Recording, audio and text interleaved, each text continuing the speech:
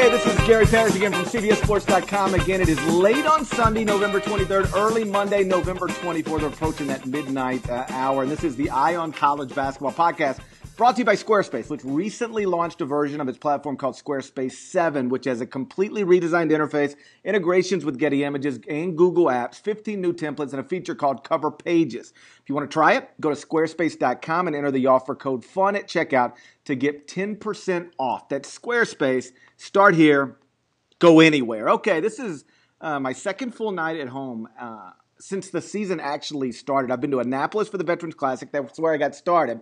Then Richmond for 2 days with Shaka Smart's VCU Rams. Then Indianapolis for the Champions Classic. Then to New York for 2 nights of television. Lots of neat storylines already developing in college basketball. And here to help me talk about them, Matt Nolander and Sam Vacenie. Nolander, how are you?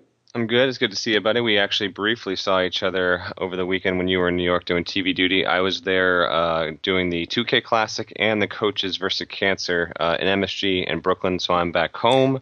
We'll go back into New York for the Legends on Tuesday and the NIT semis, I think Wednesday. But it's been a solid past few days. I mean, we've had a lot of teams take on some bad losses, so it's been interesting. And Sam's been getting used to the night court regimen as well. We've been splitting duty on that, so plenty to talk about. Sam, things good on the West Coast? Yeah, definitely. We need to get some better preseason or early season tournaments out here, I think. Oh, out west? Hey, did they still do the one in Anaheim over Thanksgiving or no? I'm not sure about that one. They do it. Remember, it got changed to the Wooden Legacy because they combined 2 different tournaments. So that's really the only one, and it's like always like decent, but you have that, but everyone that is usually big goes to Hawaii. Yeah, so it's the best decent, one, but it's not. It's never been great. I went to it a few years back, and like the other thing is like it's poorly supported, or like there are no fans there. At least like the one down in Orlando, like you get fans for that, and Maui of course is always packed. But the one in Anaheim, I remember feeling like I was the only person in the gym. Yeah, exactly, and it's. Well, yeah, we have varying, and we'll get kind of this highlighted again each year. It's the weird dichotomy with college basketball because sometimes you can get some really good matchups because of just the nature of the tournaments and what they do and how they pit certain teams against each other. But you might get a matchup between a 16th ranked team and a 23rd ranked team, and the gym will be 75% empty because of the location. Really, Maui is always a good TV watch. The Bahamas is a weird TV watch, but the teams are always so good, and it's usually packed because it's in such a tiny spot. Puerto Rico, which West Virginia just beat UConn in Sunday night, that was actually fairly well attended. Orlando, where GP's going, that's good. But a lot of these other ones, man, you can get these weird games where it's like brutal, like they're just empty seats as far as the eye can see. All right, let's get into it. So, like I said, we've completed 10 days of the season so far. And I think Kentucky undeniably is the biggest story in the country because it's number one in the country and because it's Kentucky and because they seem overwhelming. But we've talked so much about the Wildcats over the past week. I actually want to start somewhere else, specifically with Duke. I saw Duke last Tuesday in Indianapolis. Norlander, you were with the Blue Devils live Friday and Saturday night. And then, of course, I think Sam and I both watched last night's game from the comfort of our couches, or at least that's where I was. You like what you've seen from Duke so far, Matt? I do. Okay, I do. So a few takeaways on Duke. One, I wrote a column on Justice Winslow because he's a freak, man. I mean, he's got a lot of tools and he can get so much better. And my thing with Justice Winslow is he's a guy who I think a lot of fans just did not know about because, one, it's a freshman, and a lot of freshmen, if you're not like a top 3 or 4 name, you're not going to know about him coming into the season. So I think a lot of fans in general are like, okay, who is this? He was the other guy with Okafor and Jones. Correct. For most fans. Yes, exactly.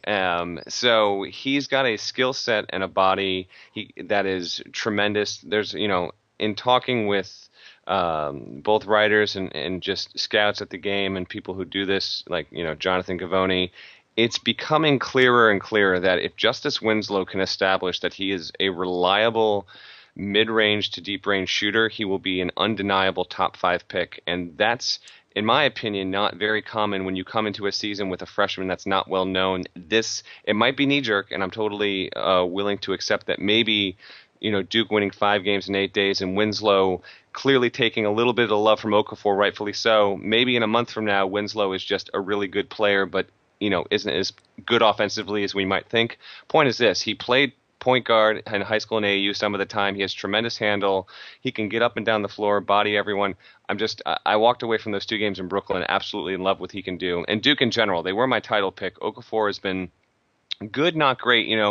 It was something that really didn't make headlines or stories, but I will say that Okafor physically got serious pushback from both opponents he played against. I mean, Temple, although they lost by 20, swatted 3 or 4 of his shots. He at one point was 2 for 9 in the game overall.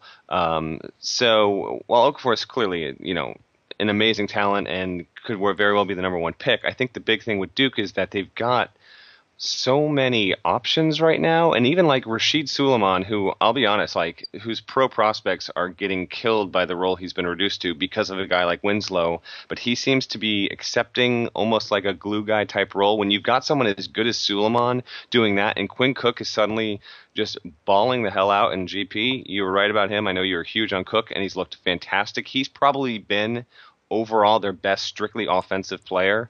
Hard not to like Duke. I mean, if we want to go Kentucky clearly on one line, that's fine, but I would think we should go Duke and Gonzaga right there below them in terms of teams, their entire resume, what they've shown so far this season. I think that's fair. I guess my only issue would be this. If averaging 16 and 8 through your first 5 games as a college basketball player is good, not great, what standard are we holding these kids to? It's simply like I saw like. No, I hear you. Because I heard that from other people last night. Like I tweeted, "Hey, Okafor's been great," and they were like, "He's okay." I'm like, "He's 16 and 8, first 5 games for a top 5 team, and in the last 2 games or 2 of the last 3 games were against Stanford, which I think is a borderline top 25 team, and then of course against Michigan State earlier in the week." I'm like, if 16 and 8 in your first 5 games doesn't do it for people, I'm like, shit, none of these kids got a chance. Sam, I'll let you hop in here, but I did want to make one quick note, and I tweeted this last night. So Okafor played against Stefan Nastic, who's a big man, kind of an awkward-looking, typical, like the prototype for Stanford white center. But the point is, Okafor had that line you're mentioning, and he didn't look tremendous, and he's only going to play maybe 3 or 4 more opponents, Wisconsin coming up soon here, in terms of having a guy in the middle that can actually challenge him. So if that was Okafor not at his absolute best, again, he's probably just going to be in for a monster year. It was funny, last night on Twitter, I got some people saying, he had problems tonight scoring over length, so I'm like, well, okay, fine. I acknowledge that. I watched the game. How many times is he going to have to play against somebody that has that kind of length? Not very. It's a little bit like when Kobe was in his prime.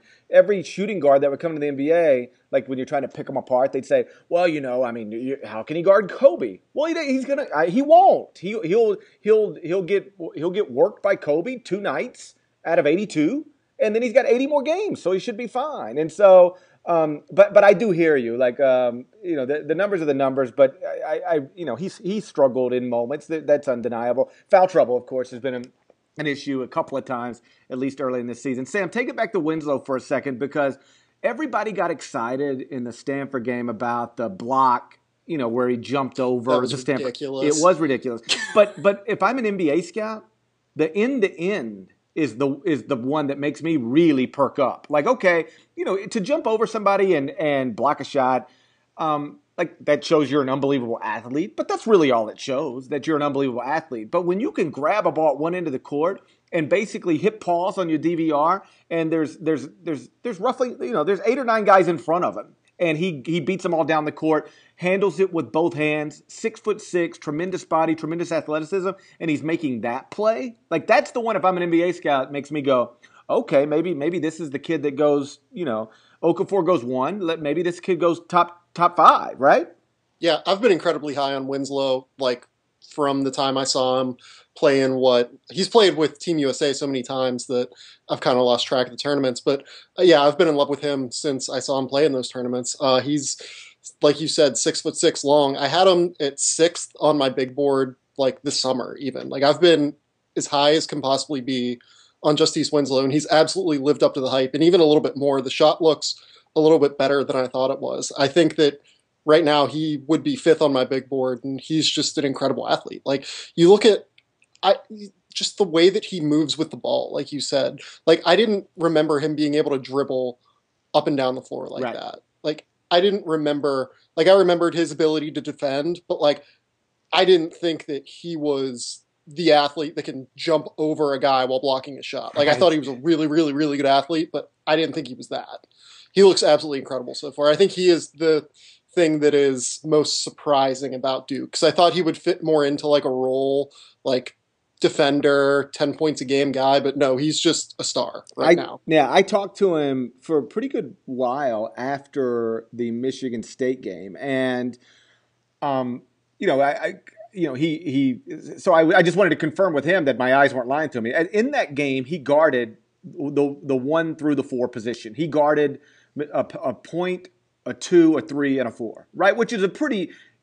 I think sometimes people throw these things out all the time, like, oh, he could play all 5 positions. Like, there's probably only one dude in the world who can play all 5 positions. It's LeBron James, right? Mm-hmm. But you hear that kind of stuff all the time, or like, oh yeah, he can guard all the positions, and then you actually look at it and you go, no, he can guard wings, or he can guard points, or he can guard.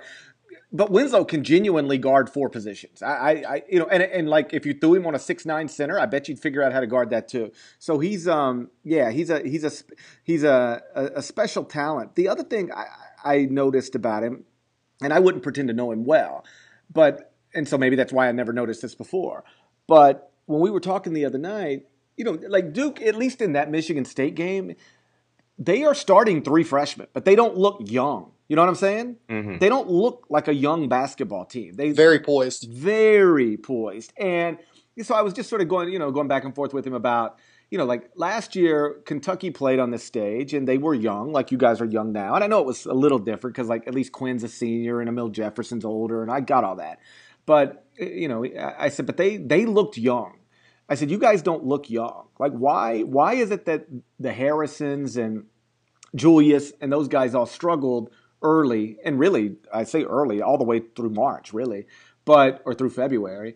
But you guys don't seem bothered at all by any of this. And he said, and I don't think he meant it as a shot, but these are his words. We're not the Harrisons. We're not Julius. Like, we all understand our roles. We all accept our roles. We all want to do what it is we're supposed to do for this team. We know that primarily we're supposed to get the ball to Jaleel. We know that Tyus is our point guard. We know that I'm going to try to lock down the other team's best perimeter defender and get out in transition. And Quinn knows that now Tyus is the guy who's going to run things, so he's going to be more of a shooter. And everybody accepted everything pretty early on. And again, I don't think he meant it as a shot at Kentucky, but he did say, we're not the Harrisons, which I thought was pretty interesting. Like, it might have taken them a long time to accept their roles, but it hasn't taken us long at all. Is that what you saw up close Friday and Saturday, Matt? Yeah, I did. And I also spoke with Laura Keeley is a Duke beat writer. Sure. And she is a beat writer who is unafraid to basically write about anything with any team. She's fearless in that way. And last year she was consistent throughout and saying that she did not like the look of that team. They often played scared. They just didn't have gumption, whatever you want to say. And lo and behold, they get beat by Mercer. Was talking with her and a few others after the game against Stanford, and it was just kind of a consensus, and just the composure and the composite of this team looks so good. I think a lot of it has to do with the fact that you've got these 3 freshmen who have played USA basketball. They've all known each other. I mean, I asked Jaleel last night, and he said he's known Justice since he was, he thinks, 11. And obviously he's got such a tight relationship with Tyus. I think that can go a long way to this. And I just... to me, what Duke has and what they have, like in a player like Justice Winslow, like they might have had it with Dante Jones to some degree. And Krzyzewski said, someone asked him last night, and he said, who does he maybe remind you of? And he didn't say he was as good as these players, but he's like, he could be as good as a Tommy Amaker or Grant Hill. Those are the 2 names he mentioned. To me, that kind of speaks volumes, because Krzyzewski really does not speak in any sort of hyperbole in that kind of regard. He's very careful with his words, so I thought that was Pretty outstanding. And to me, just a grander takeaway, it's good that we're getting Kentucky looking ridiculous and only having Montana State score 28 on them. Duke looking very good. Gonzaga leading 60-11 against St. Joe's. I like that we're getting bombastic, ridiculous performances out of these known teams early so we can at least have some momentum and storylines as we head into December. I'm glad you mentioned Gonzaga. I am working on a Gonzaga column for maybe Tuesday. And so I talked to Kevin Pangos today for a little while. And did you realize this? 24 assists, no turns. That's where he's at right now. Oh, man. Did not even realize it. 24 assists, 0 turns on the season. And I think sort of the idea of the column, I mean, you guys know, but I don't really know exactly where it's going to go. I kind of have an idea until I sit down and start working on it. But what sort of made me interested in maybe writing about the Zags is that the other night when they were just beating St. Joe's brains in, like in a way that you just don't see. It's like 48-10 at the half. And so I tweet something along the lines of like, hey, this might be Mark's most balanced team and a team best equipped to get to a Final Four. Now, I think he's had teams in the past good enough to get to a Final Four. The Morrison team was good enough. The 1 seed a couple years ago was good enough, as everybody knows, or I think most people understand. Just because you're good enough to get to the Final Four doesn't mean you're going to get there based on the way that the tournament's set up. But still, I just get hit with immediately. You say that about Gonzaga every year, and then they get in the tournament and they get bounced. Is that the consensus among casual basketball fans about Gonzaga? Win a lot of games, nice little program, put them in the tournament, they're going to lose early. Like, is that a fair rap? And let's start a step further back. Is that the actual rap? Is what I heard from fans, is that what you guys would hear as well if you tweeted the same thing? I've gotten it a few times, yeah. Yeah.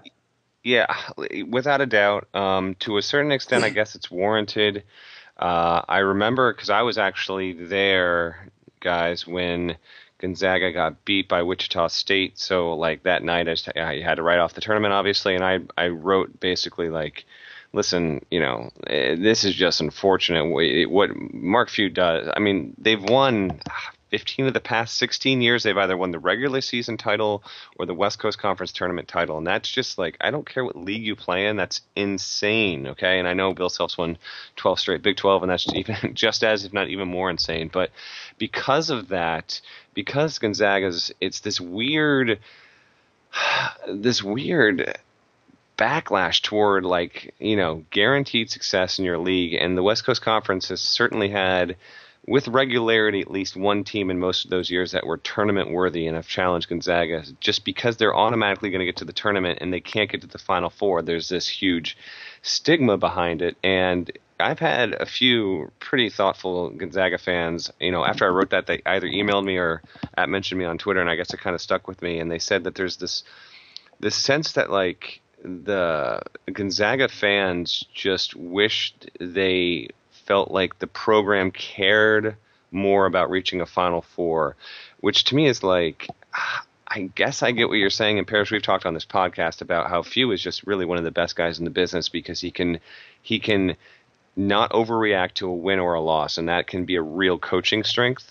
But this is what he unfortunately has built Gonzaga into, a really respectable program inside the business. And for casual fans, Gonzaga has gone from that team with the funny name that you think will win in the tournament to the guarantee to be in the tournament, and they're frauds until they get to a Final Four. It's not fair, but I think it's what it is. I think it's totally unfair. I think it's interesting, though, that you say there are some Gonzaga fans who are actually frustrated by it. Because, I mean, I get being frustrated by it, but, like, I think one of the things that makes Mark just terrific, like in terms of his life balance, is that he is better, I don't want to say than anybody, but certainly better than most, and probably almost anybody. If there's somebody better, I don't know who they are, at understanding perspective and not getting caught up in the outcome of any single 40-minute basketball game. So I think the Final Four was in Atlanta a couple years ago when they were the 1 seed. I think that, like, does that make sense?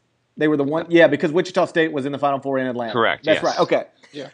I was just walking down the street in Atlanta, and there was Mark walking with his son, right? And I had earlier in that year been to Spokane and had met his son then, and so his son remembered, and so we were just all sort of chit chatting, and you do sort of feel like, and again, it's all in my head. Like I'm projecting onto Mark because I felt like a little uncomfortable. Like I didn't even want to bring it up, because I'm like, oh, he's probably all down in the dumps. And, or he probably is thinking, oh, well, God, Parrish is, probably looking at me like, God, here goes Mark Few again, wins 30 games, but can't get to the Final Four. Again, I'm projecting because that's the way I would be. I would be thinking everywhere I go, people go, oh, there's the guy that wins all the games but gets bounced in the NCAA tournament.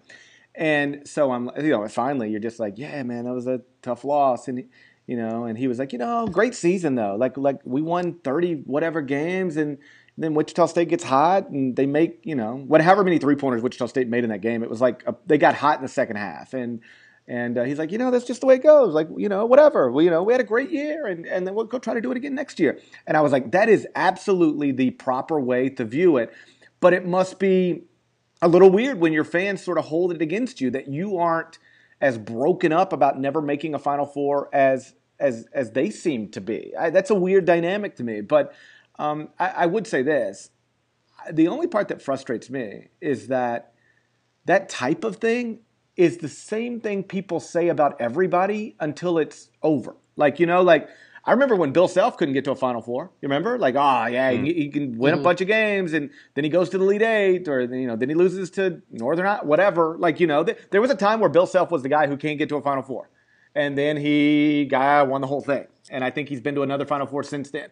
And there was, John Calipari. Yeah, John Calipari couldn't win the big one. Remember that? Yeah, that bothers me because they're like, cross sports, that just bothers me because there are like big games all the time that coaches win, but you don't win a title. You can't win the big one. Like that's just the so dumbest stupid. thing about that was he had the big one won until Mario Chalmers hit a ridiculous 3-pointer. Like, what do you think? Like, to say somebody can't do something when literally the only thing that prevented him from doing it is like one of the most memorable shots in NCAA tournament history is just like fundamentally silly to me. Bo Ryan, remember when he couldn't get to a Final Four? Great system, wins a lot of games, but you'll never get to a Final Four with that system, except there we all were last year. So I honestly think that Gonzaga and Mark are exactly in the same category as any of those. To say they can't do it is stupid. If the only reason you're saying they can't do it is because they haven't, because Roy Williams, remember when he couldn't win national championships? Now he has 2. So, I'm not guaranteeing you Mark's going to get to a Final Four before he retires. But if you told me he was going to coach another 15 years, because he's certainly young enough to do it, I would bet that he does. And to get back to my initial point, this team, I think, is equipped to do it. They've got balance. But more than anything, and this is the thing Pangos pointed out, he wouldn't really get into a conversation about, is this better than the 1 seed? Because he was like, listen, Kelly was great that year, and whatever. But he did say this team is unlike any other team I've been a part of because we have people who can score and pass at every position. Like there is a scorer and a passer at every single position. And Byron Wesley provides something on the wing that they haven't really had recently. They've got shooters. They've got a point guard who takes care of the ball. They've got experienced guard play. And I talked to Dan Dickow as well, who's obviously one of the great Gonzaga points, and he did say this is Mark's most balanced team. He said, even my team that was really good, we had holes. The Morrison team had holes. Even the Olynyk team had holes. He said, this one, I don't know that they have any holes. And so I don't know. I'm a believer in this Gonzaga team, and I recognize there are going to be people, comment underneath this podcast and say, you say that every year, but whatever. I have eyeballs and access to box scores. They look like a legit top 10 team. I mean, I don't know how anybody can. I would say top 5: Kentucky, Arizona, Duke, Wisconsin, Gonzaga. Draw a line. Yeah. Yep. I think that's fine. So anyway, I'll write it later on this week. Then we can waste some more words on it then. Remember, Sam's learning that sometimes Parrish likes to talk through his columns before he actually writes. I do this. I actually did. Remember the Scott Drew column last year? Before I wrote it, we basically talked it through on this podcast. So yeah, this is undeniably what I do. Remember, today's Eye on College basketball podcast is brought to you by Squarespace, where you can easily create your own professional website or online portfolio. Squarespace is now redesigned with Squarespace 7 interface, including integration with Google Apps, partnership with Getty Images, 15 new templates and cover pages, and Squarespace has an amazing support team that works 24 hours a day, 7 days a week. Everything starts at just $8 a month. It includes a free domain name if you sign up for a year. And every design automatically includes a unique mobile experience that matches the overall style of your website, so your content will look great on every device every time. Start a free trial with no credit card required. You can get to building your website today. And when you decide to sign up for Squarespace, make sure to use the offer code FUN to get 10% off and to show your support for the Eye on College Basketball podcast. At Squarespace, start here, go anywhere. All right, let's do some news and notes presented by Squarespace. Let's start with this one. How badly will Texas miss Isaiah Taylor? Sam, you want to take it? Yeah, they're going to miss him a lot. I'm not huge on Felix. I think that he's going to struggle a little bit to initiate offense. Their offense looked like it got bogged down in that second game they played this weekend. Isaiah Taylor is probably it's weird to say this, he's one of the most important players in the country because they need someone who can get the ball to those bigs. They have all of that talent in the front court, and if you can't get the ball to them, you're kind of wasting it away, especially someone like Cameron Ridley who has to get the ball in the post. I mean, you need someone like Taylor to initiate that offense, and I think that he, like I said, just might be one of the most important players in the country. You know what gets lost in this, Nolander, is that everybody talks about what it'll mean for Texas, and listen, it's tough. You can't, how many teams? I actually was going to look this up. How many teams lose their primary ball handler for an extended amount of time and are okay? The Duke team when they lost Kyrie, that's the only one I can think of, right? Yeah, I mean, they were okay without Kyrie; they were fine. They also had Nolan Smith, too, right? I know, which right? is crazy. Yeah, That you usually can't get it. I mean, we'll see what Felix can do. Texas is super interesting to me. I'm going to see them, in 6 days when they play at UConn. Taylor won't be available for that game. If they can win that game, which I think they're capable of, but no guarantee, I think that would be huge for them just down the road. I think that's a huge resume boosting win, but it is tough. I really like Taylor's game, and he is considered. I was talking to a few Texas assistants after he injured the wrist on a weird play against Iowa on Thursday, and they said, he's the toughest guy on the team. They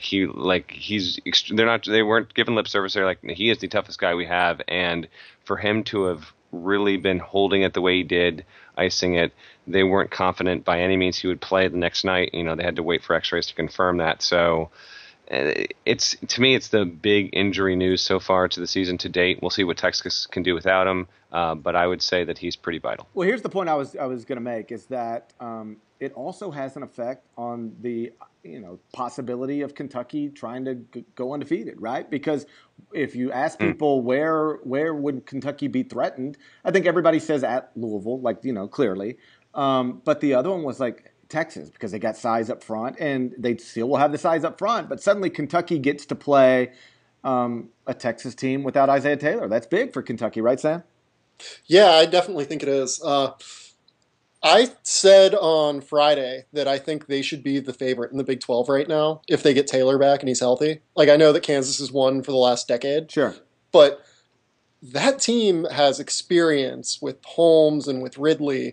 They have game-breaking talent with Taylor and Holmes. And then there's that X factor with Miles Turner, who is blocking shots just everywhere. And I've noticed that a lot of people have said that he's maybe not the prospect they thought he was coming into the year, just because he has a strange running gait, but he runs the floor really well, even if he has that strange running gait. There's a play against who was the second game they played? It's just totally blanking on me right now. Cal? Was it? Yeah, it was Cal. Okay. He literally sprinted the entire floor on a transition opportunity and broke up a pass. The kid can really play. I think he's going to be awesome near the end of the year. He has the 3-point shot down already. And Jonathan Holmes, man, what more can you say about him in that entire 2K Classic? He took that team on his back. He dropped 11 in a row in the first game to really put that game, well, not really on ice, but he really, really stretched out that lead going into the second half. It was really incredible. I think that they're probably the strongest team because we don't know what Kansas is going to get out of those freshmen right now. I have no idea. I couldn't begin to tell you. Let me ask you this. Is the Big East better than we realized? I think everybody knew Villanova was going to be good because they returned all these important pieces from a team that won a whole bunch of games last year. But after that, do you like Georgetown? I don't know, St. John's, whatever. But Georgetown's still undefeated right now, even though Devontae Smith-Rivera isn't playing very well. But Creighton got a win over Oklahoma. Providence got wins over Florida State and Notre Dame. The Big East looks okay, right? It does look okay, and I'm a Georgetown believer. I think that's a team that can be I'm saying it, so far out, but that would be a Sweet 16 sleeper type pick, just capable of doing it, if not favored to do it.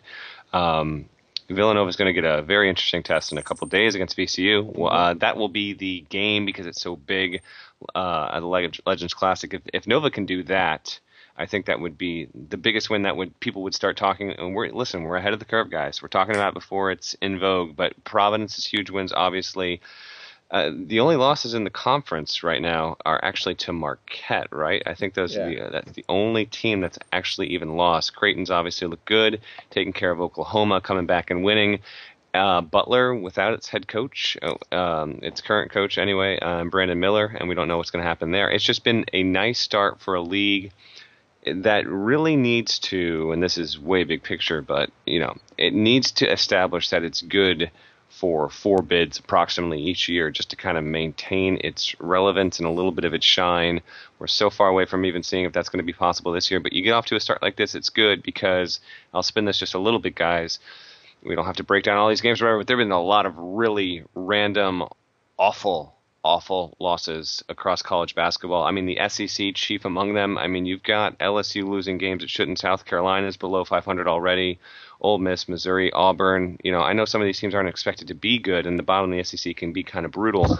But Kentucky's been great. Florida's already taken a loss, and then forget the loss to Miami because Miami seems legit. I mean, they blew Charlotte out tonight, and to move to 5-0. But to go to overtime with Louisiana Monroe at home, is that who it was? Louisiana Monroe? Yeah. Okay. We will say, 3 starters are out, but still, you're Florida at home. You're Florida at home. You should be going to overtime with Louisiana Monroe. And so, Florida's very questionable right now.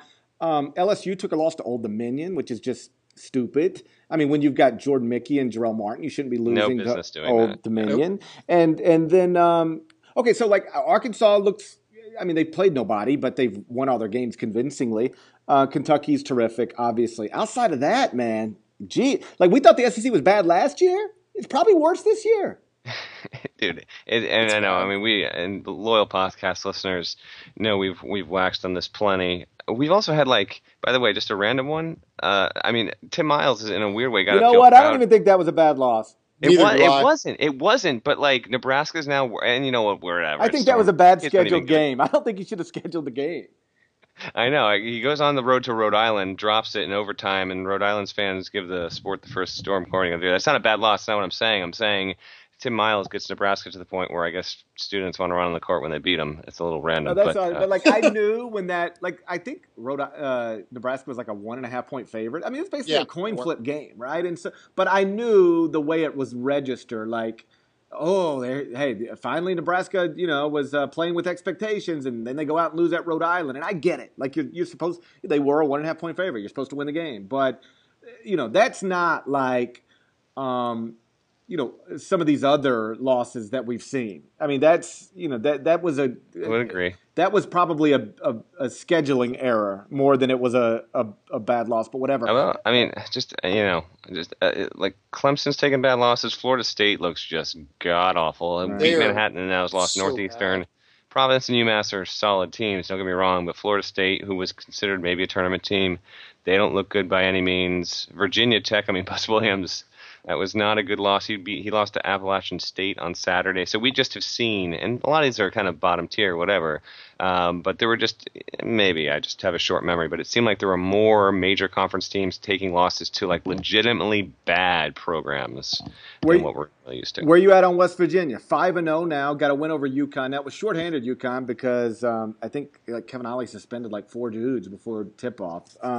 They were down in Puerto Rico. West Virginia didn't just beat them, basically, held a double-digit lead for most of the game. And, again, who knows what it means, but they are 5-0, and this has come after Huggs has missed the NCAA tournament each of the past 2 years. That was the first time he had missed the tournament in consecutive years, I think since 1990 and 91.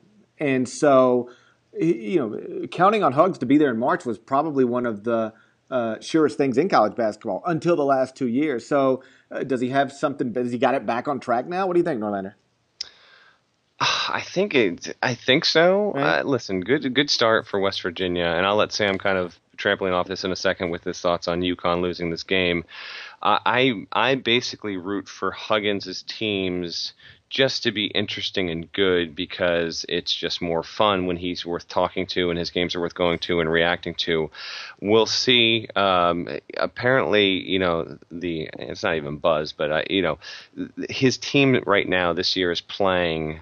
It might have been Fraschilla tweeted this. Someone tweeted that the style that they noticed that West Virginia's been playing is actually kind of reminiscent to the way Huggins ran his Cincinnati teams in terms of the action that they're running and what they're doing with the big men. Not quite sure what that's going to mean, but hey, if West Virginia's going to be good, make that league, the Big 12, even better. I'm all for that.